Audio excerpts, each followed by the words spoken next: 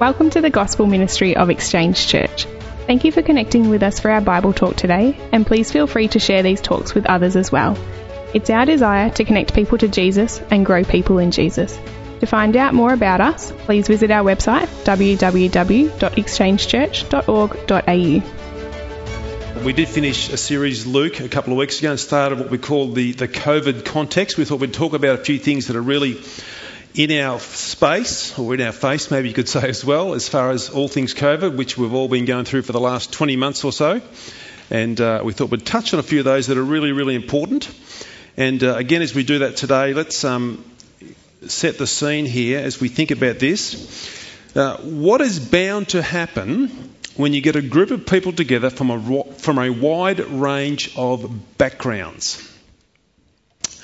You'll probably get a wide variety of different tastes, colours and flavours of life, won't you? You've got a whole spectrum of that. It'll be very creative. It'll be very stimulating as you get this wide group of people from a wide range of backgrounds. You'll probably also, you'll actually get a wide range of opinions on different matters as well when you draw this large group of people together. You'll think differently and you'll respond differently to various issues of life. That'll be both stimulating, I think, to see that variety of people and different ideas, but also challenging as well when you have these different opinions, the way we think differently on life. Well, we're going to see that today in Romans here, Romans chapter 14, as we think about this group of people gathering in the church, and they're bringing together a whole range of diverse backgrounds. It's creating some great creativity, but also some challenge there as well.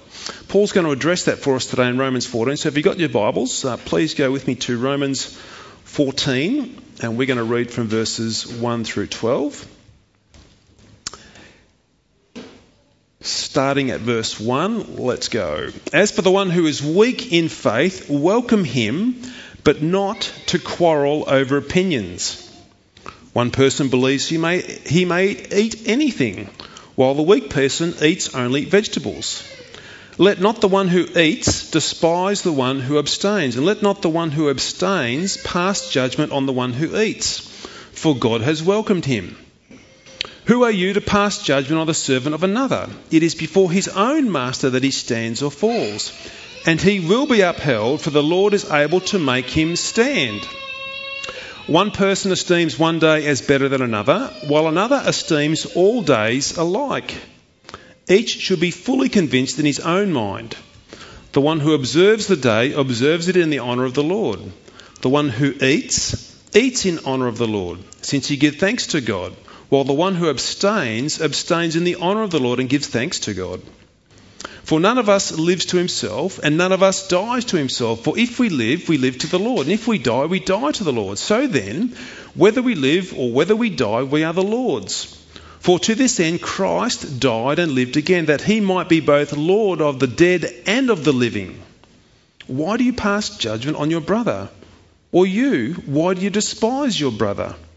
For we will all stand before the judgment seat of God. For it is written, as I live, says the Lord, every knee shall bow to me, and every tongue shall confess to God. So then each of us will give an account of himself to God. Lord, we thank you and praise you now we can come to your word. We ask and pray that, Holy Spirit, you'd grant us eyes to see, ears to hear, a mind to understand, and a heart to receive. We pray. Do the miracle in our hearts and our lives now, we pray, Holy Spirit. Open up the truth here that Paul's showing us in Romans chapter 14 under your inspiration, we pray. Help us now in Jesus' name we ask. Amen. So Paul is writing a letter here to the Christians in Rome. He's building them up in the gospel and helping them to apply it to everyday life. Paul, under the inspiration of the Holy Spirit, is unpacking the gospel and showing how it works in their lives. And it looks like Paul is now dealing with some various situations that are occurring here in the church at Rome. Last week we looked at a situation where they were thinking about how do we view the government? How does the government and the gospel intersect? The government as God's appointed servants for our good. We saw that last week. And now in chapter 14, it seems like there's some type of disagreement here amongst the followers of Jesus within this church at Rome. They're thinking differently on things. They've got various opinions now that are occurring within them as they try and work through this challenge. So I guess there's some questions there. How do we handle things that we disagree on? What do we do when we have a difference of thought or idea between ourselves? How do we react and respond to each other over issues we think differently on? How do we do that? This is a major issue for churches. God does bring together a wonderful tapestry of people from a wide variety of backgrounds who have a diverse range of thinking on things. Not only is it a challenge for the church, it's also a challenge for the world. You get involved in sporting clubs or social groups or whatever, and you just get differences of opinion there. So how do we handle these differences of opinion when that occurs? Here's our big idea as we think about that today, where we're sort of shaping as we're going here in Romans 14. As we live under the lordship of Jesus, we can lay down our rights and freedoms and opinions to help build others up in love. We can lay those things down and we can help build others up in love. Okay, disagreement. What is this situation here in Rome? It always helps to get the background of why someone has written a particular thing. The context really does help us. It looks like there's a couple of groups of believers here in Rome, with one group being strong in their convictions of the freedom that they have in the gospel, and another group there within the same church, believers as well, who are weak or immature in their understanding of the freedoms that the gospel has brought to them. So one is strong in the freedoms of the gospel, the other is weak in the freedoms of the gospel. The church is made up here both of Jew and Gentile believers, and the Jews here in this church have a very strong cultural and traditional mindset of ritually clean foods. That comes from centuries old, from the Old Testament as well, about having foods to be ritually clean. They would call that, we want our food to be kosher. That is, it had to be carefully prepared by certain processes for them to be able to then eat of that food. Now, for the Jews in this church, this was all part of their worship of God, this sort of culturally acceptable way of preparing food. And these believers in Rome at the time were concerned that the food there in Rome wasn't prepared in a ritually clean way according to their cultural traditions, especially the meat, as Paul talks about meat here. So it looks like they refused to eat meat and probably became vegetarians at this stage. I'm not saying anything against vegetarians when I say that, but that's how it looks like here in this passage. They refused to eat meat and they've now become vegetarians. If you're a vegetarian, I love you. It's okay. You can be a vegetarian. The Gentile believers, though, in the church, they had no such traditions with food preparation. When it came to meat, all they could think of was well done, medium, or rare. That's right. You've been to the same restaurant where they ask you, how do you want your steak? Well done, medium or rare. Or it could be, will it be chicken? Will it be pork? Will it be beef? Or will it be lamb today? That's all the Gentiles could think of when it came to meat. How will I get it? So you could imagine here, if you're just thinking of the scene, the Jewish believers and the Gentile believers, they've gathered together on the Lord's Day, and this Gentile believer walks up to his Jewish believing friend and says, hey, I've just bought these delicious pork ribs. Come back to my place and we'll throw them on the barbecue today and we'll have a feast. Well, how do you think the Jewish believer with centuries old cultural traditions, how's he going to respond to that when he hears that? Are you for real? How can you worship Jesus and eat pork? Well, that's his response. And then the Gentile probably responds back, well, get over it, princess. There's nothing wrong with meat. So you can see here there's opinions beginning to rise up and there's things happening. Paul calls it out and says one is disrespectful and the other is judgmental. Have a look in verse 3 there with me. He says this, let not the one who eats despise the one who abstains, and let not the one who abstains pass judgment on the one who eats, for God has welcomed him. So the one who eats meat is now looking down with contempt or despising the one who doesn't eat meat. And the one who refuses to eat meat, well, he's looking on the person that does eat meat with a critical heart. So one's despising one and the other's sort of being judgmental towards the other. But they're both believers. Here, Paul's recognised them both as believers, but they're divided over this matter. They're actually beginning to perhaps draw up battle lines here over this disagreement. Well, what is this dividing line between them called? Is it just meat? Well, Paul calls it an opinion. An opinion. Look in verse 1. It says this, as for the one who is weak in faith, welcome him, but not to quarrel over opinions. Paul really sets the tone here in this first verse where he's going. This is the important issue here that's happening.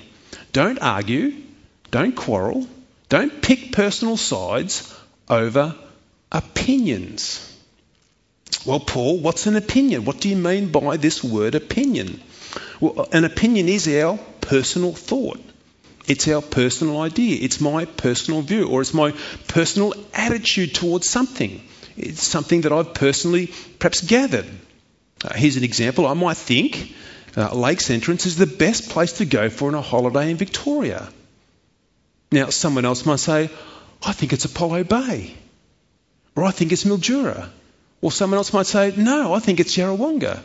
What are they? They're opinions. They're just personal opinions. But what's happening here, though, in Rome is that they're bringing their opinions, their personal points of view, and they're making it now like a very important part of their worship of Jesus within this church. And they're beginning to push their opinions onto others within the church.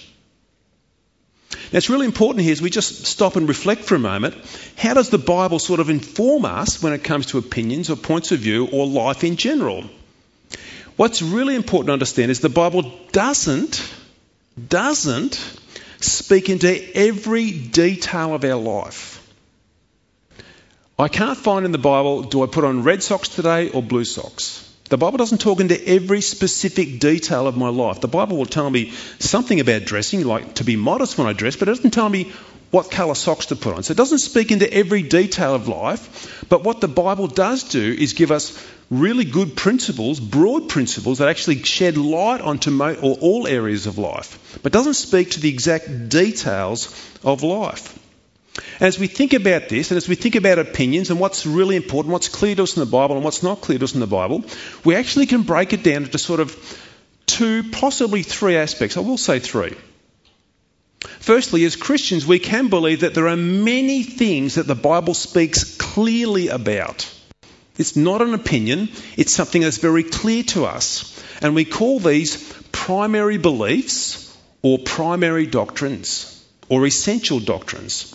At Exchange Church here, we often refer to these as closed-handed beliefs.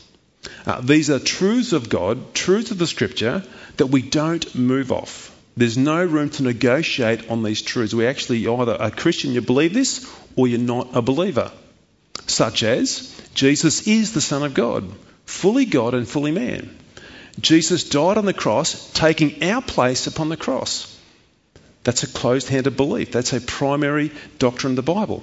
The full bodily resurrection of Jesus is a primary belief. It's a closed-handed belief that we believe about Jesus Christ.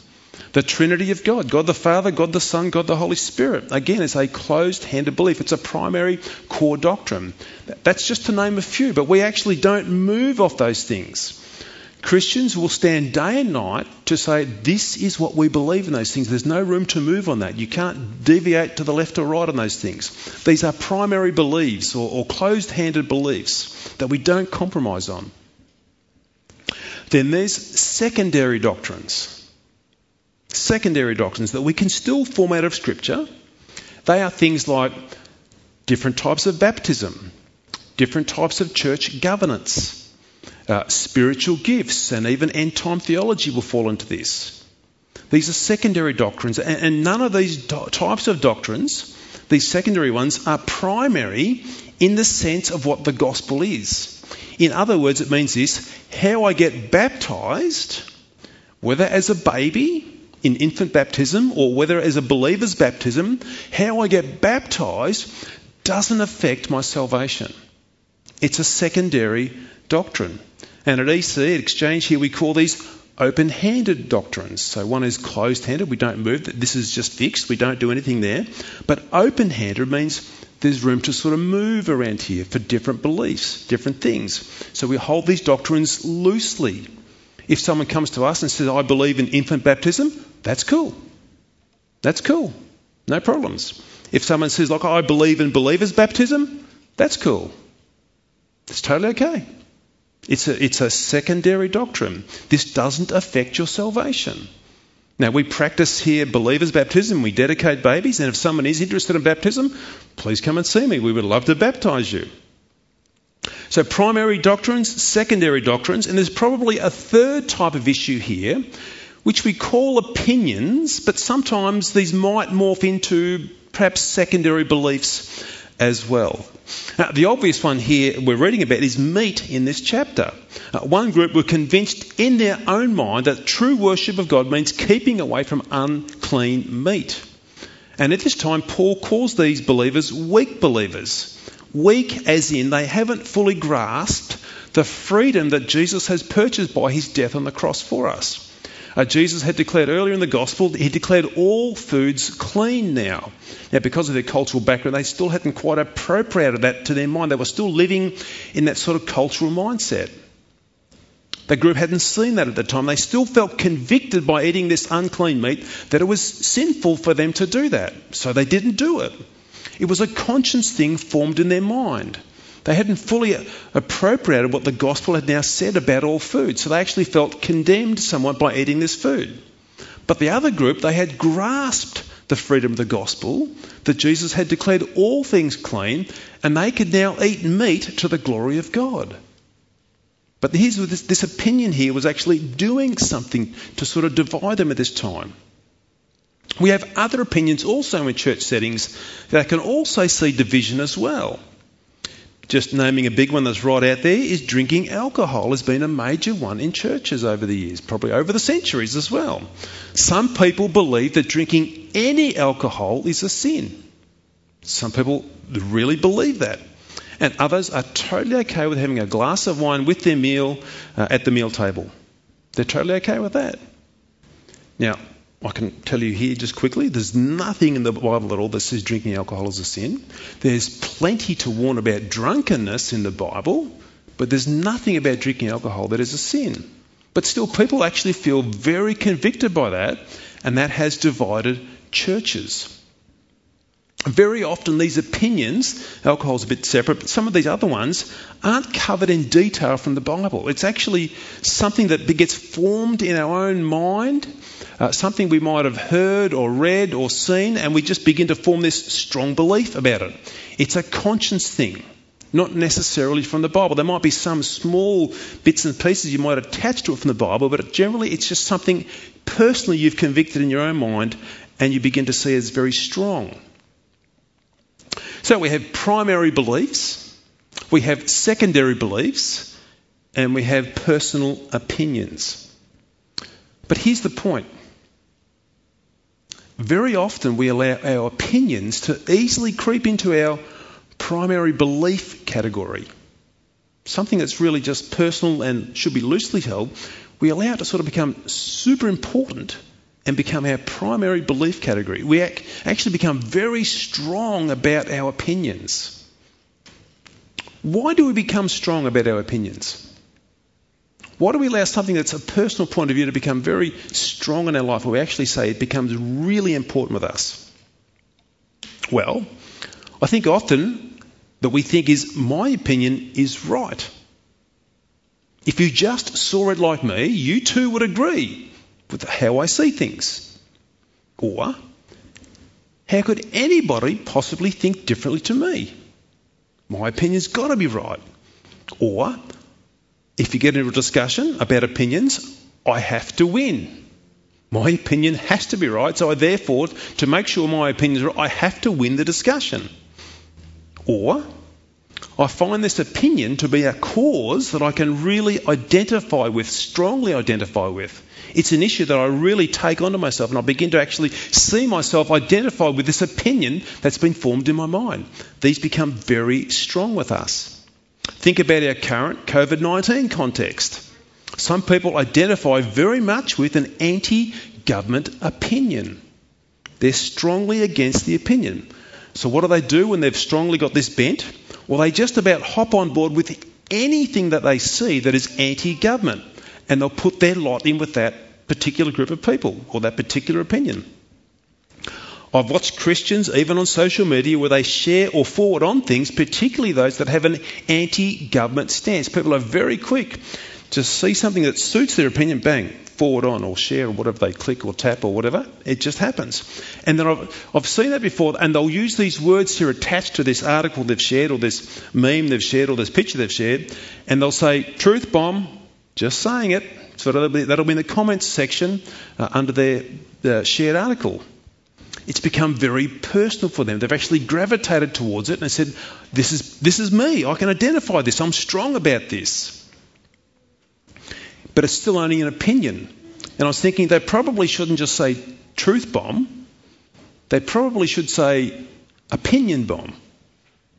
Who knows? Well, it could be true for you, but it's not true for the next person. It's your opinion. They identify that opinion. It becomes very, very strong with them. Here's the result, though, of when we allow these personal opinions to become very strong in our lives. We can easily make a storm in a teacup. It becomes a storm in a teacup. We allow secondary things to become a primary thing to the point where we'll even divide up relationships over this opinion. You don't see things the same way as me, okay? I'll pack up my bat and ball and I'll go home. Over an opinion. In churches, we've seen churches split over the style of music in a church. The content is great, it's gospel focused and gospel centred, but the style was different, and some people have left a church purely because they didn't like the style of the music. Some churches have split up because of Bible translation. Some churches say this is the only translation you can use, and they've gone off and formed a new church purely on that basis. I was part of a church that had a mural at the back painted. A new pastor come in. He wanted to freshen up the church. He wanted to paint over the top of the mural. So it was, I should say it was a simple thing, but it turned out to be a major, major thing where people were actually wanting to leave the church because someone was going to paint over a mural at the back of the church. I think it's just a painting, but it just shows you how strong opinions can be and how personal they can become. And people, they leave, they move on. And you see, if we don't watch it, we could easily allow these differences of opinion over responses to COVID-19 and the vaccines to become an issue where we leave a church over an opinion of that issue. We can easily allow disrespect and judgmentalism to creep into our hearts and see our brothers and sisters in that way, judging them and disrespecting them for their view. And when that happens, relationships blow up. And what do they blow up over? All because of an opinion. Just an opinion. Not biblical doctrine. Not a primary first core issue of the gospel, but simply an opinion. There's only one winner out of that. It's not the Lord Jesus Christ. It's Satan. He wins in that when he sees churches and people divided over opinions. What does he do? Satan sits back and he laughs at us as we tear each other up over opinions, personal points of view. So, how do we learn to disagree? How do we learn to have good, healthy discussions with different points of view? How do we learn to have discussions over opinions? Well, the love of Jesus Christ shed abroad in our hearts enables us to love our brothers and sisters in Christ, to lay down our rights or freedoms so as not to allow the opinions of the weak or the opinions of any, because they're personal opinions, to cause people to stumble, to cause relationships to divide. It's the love of Christ working through us that helps us and enables us to do that. Have a look here at Romans 13:8, which is prior to the passage we read, but it says this: "Owe no one anything except to love each other, for the one who loves another has fulfilled the law."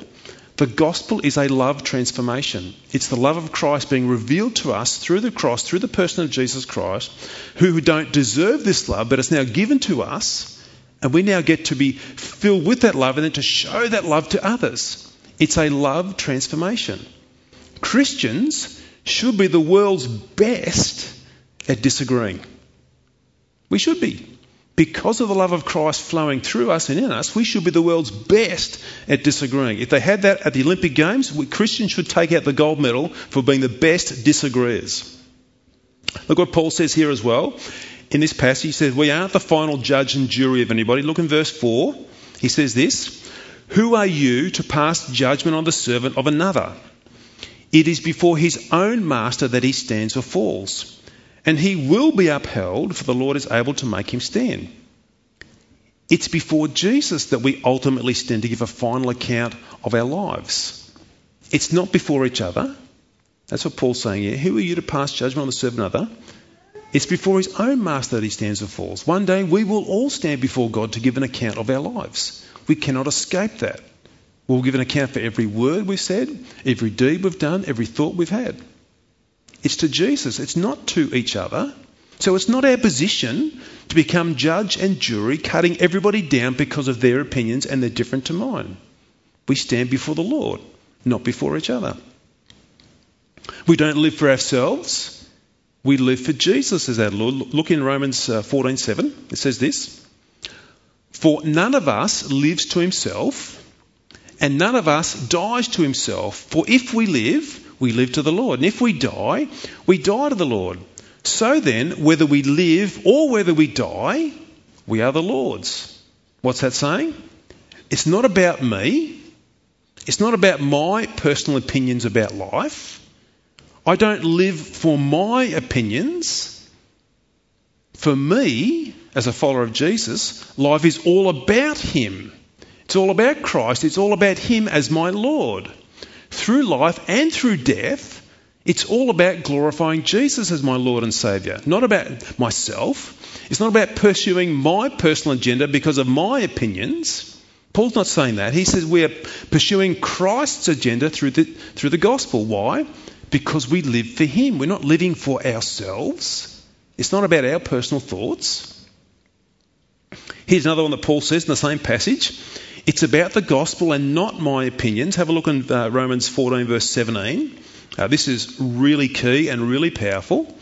For the kingdom of God is not a matter of eating and drinking, but of righteousness and peace and joy in the Holy Spirit.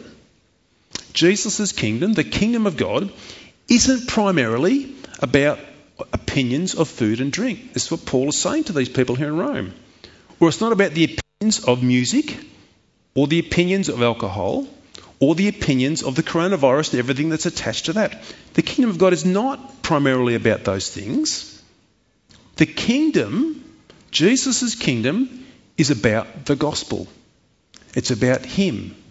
It's about that person of Christ who lived and died and rose again from the grave to rescue and to save us. It's about the Holy Spirit growing in us right living, bearing the fruit here of peace and joy. This is what the kingdom is about. It's about the truth of who Christ is, not about our opinions. It's not about my opinion, but it's about walking in God's love. Look in verse 15. For if your brother is grieved by what you eat, you are no longer walking in love. By what you eat, do not destroy the one for whom Christ died. It's not about me forcing my opinion onto somebody else. It's not about me being insensitive to my friend and causing them offence by saying and doing things that I know that will upset them. It's not about that. It's about walking in love and bearing with my brother or sister in patience. It's about walking in love, aware of the challenges they're dealing with, aware of the things that are very sensitive to them, and not railroading over the top on them with my opinion to cause offence. It's about walking in love towards them. Well, how might that look in a conversation today or a discussion? The topic comes up and we have opinions, different opinions. I've got a person that I speak to from time to time, and nearly every time I get to catch up with this person, whether we're on the telephone or face-to-face, it's amazing how often in the COVID context it gets back to conspiracy theories about a one-world government that the coronavirus is bringing in. It's just amazing. Whenever we start talking there, but we somehow just get out there. We just get to the same topic somehow nearly every time. How do I approach that discussion? How do I think my way through that? Well, the first thing I think about, is this a primary biblical doctrine? Is this something that's really clear in the scriptures? Is this something that's really paramount to the gospel that I should be concerned about? And as I think about it, no, it's not. This idea of conspiracy theory and one world government, it's not critical to the gospel at all. Although my friend does think it's somewhat linked to end time theology, and very, very quickly that's the next thing we get onto. And even in that, I think my friend is probably chasing a rabbit's trail with that sort of thinking how it's linked to end times. But that's my opinion when I say that about him. I might from there, though, say this. Gee, that sounds like an interesting thought in the discussion when they've actually gone in that direction again. And then I'll try and move on to another topic and do my best to steer away from that opinion because I just know we go in different directions. You might call that a throwaway line by just saying, that sounds like an interesting thought. So if you ever hear that from me, you're all going to be thinking, yeah, Todd's not going to talk about it now, he's going to go another direction. But it's helpful. It's helpful. I don't have to win the discussion over that opinion. It's not about that. I can happily just move on because I know we're thinking in two different ways on opinions, and I can just very happily leave it there just like that. But the discussion could go in a different direction because that person might come back and say, oh no, I'm really interested in what your opinion is of my opinion. What do you think about my idea? They didn't buy my throwaway line. They wanted to go further and dig deeper. I'm really happy to engage in discussion then. I really am. Because if someone says, I'm genuinely interested, great. Can we have an open-minded discussion then? Can we just sit there and just talk as loving brothers or a loving brother and sister? Can we talk about this? Great, we can do that. Well, then we've got somewhere to go. What I'll say then is this. What does the Bible say about this discussion? What does the Bible say here about shedding light onto how we're thinking? How does God's word speak into this opinion or this thought? How does it actually inform us to see where we're going? And we may spend a considerable amount of time in God's word and we still might come out the other side disagreeing over that opinion. Could be over whatever. Now there's a real danger here though. In the middle of this discussion, you might have God's word open up and all things are happening. And the danger is this, we can get very passionate about our point of view. We can get very passionate about what we think. And we can feel like I've got to win this discussion. Because it's me, it's my reputation, it's my identity on the line. I've got to win this discussion. We don't have to. We don't have to. It's just a personal opinion. And even if my friend seems very shallow and perhaps weak in his biblical understanding of secondary issues, even if it's like that, I still don't have to win. I still don't have to win. Because you see, to win, in my mind, to win may mean crushing his weak faith by sort of bulldozing him into my position. And what have I gained when I've done that? Nothing except potentially losing a brother. I don't have to win. I can walk away from that discussion. I can actually just drop the ball. Heard that phrase before? Sometimes you want to hang on to the ball in an argument. Just drop the ball. Just walk away from it. It's not going to achieve anything. It's not going to gain anything. The only thing you're going to risk here in getting very passionate about secondary issues or opinions and allowing them to become primary issues, the only thing you're going to risk here is blowing each other up in relationships over an opinion. And when that happens, Satan has had a field day in our lives, destroying us, pulling us apart, breaking up relationships. But I can walk away. I can just simply walk away and allow opinions to be just that. An opinion. An opinion. And through that we can maintain gospel-focused relationships through disagreement. I've had lots of disagreements with people. It's cool. It's no problems. You just disagree on that issue and it's only an opinion. And you see, when the world looks on and they see Christians being able to disagree in this loving way, they say, you guys have got something we haven't got. Because see, when we disagree in the Apex Club or the social club or the wherever, and nothing against Apex Clubs, but if we disagree in these other groups, we just fracture and splinter. We get personal and people never talk to each other again. Or even families, the same thing can happen. But you Christians can disagree and you still love each other. You've got something we haven't got. Perhaps they'll just echo the words of Jesus. People will know you are my disciples by the love you have for one another, even evident during disagreements. This is a critical foundation of our lives here, is to learn to disagree well as believers.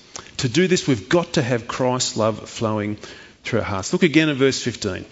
Look what he says there. For if your brother is grieved by what you eat, you are no longer walking in love.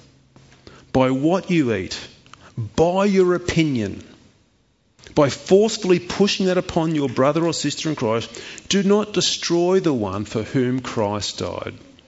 The friend you're disagreeing with is one whom Jesus loved so much that he died for them. So over opinions, you don't have to win the day. You don't have to lose your brother or sister in Christ in the process. We can agree to see things differently. Let me just finish with this quote here from Augustine. About 400 AD, he said this very, very powerful thing, which just still stands today. It says this: in essentials, unity. In non-essentials, liberty. In all things, charity. Let me put that in today's language. In primary doctrines, we're unified. We don't move.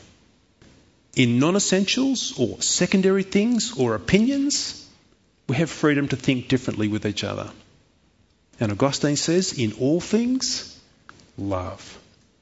Love. Through primary, through secondary, through opinions. Let love be the ruling, dominating character trait that God is building in our lives. Then let's appreciate the beautiful and varied community that God is building. And let us disagree in such a way that God is honoured and glorified even through the process of disagreeing. Let's pray. Father, thank you. Thank you today as we come and open up Romans chapter 14. We think, Lord, of the troubles that are happening in the church in Rome. And we, Lord, even think about the troubles that are happening in our world today, Lord. Disagreements over coronavirus, disagreements over vaccines, disagreements over multitude of things. And Lord, we've all witnessed or experienced people who disagree to get so passionate, so personal, that, Lord, they blow up relationships over it. People never speak to each other again because they've disagreed over an opinion, not something that's core or foundational in our lives.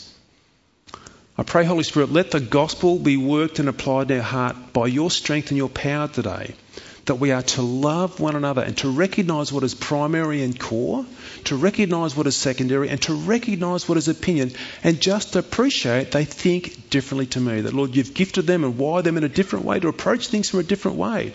Help us to approach those discussions thinking, what can I learn today from my brother or sister, even though I might disagree with them? And above and through all that, Lord, please help me to let the love that you've quickened in my heart to flow out into their lives. And Lord, through that, may you be honoured and glorified. May the world see Christians as the best disagreeers in the world who can do this in love. Lord, we ask and pray that now in Jesus' name. Amen.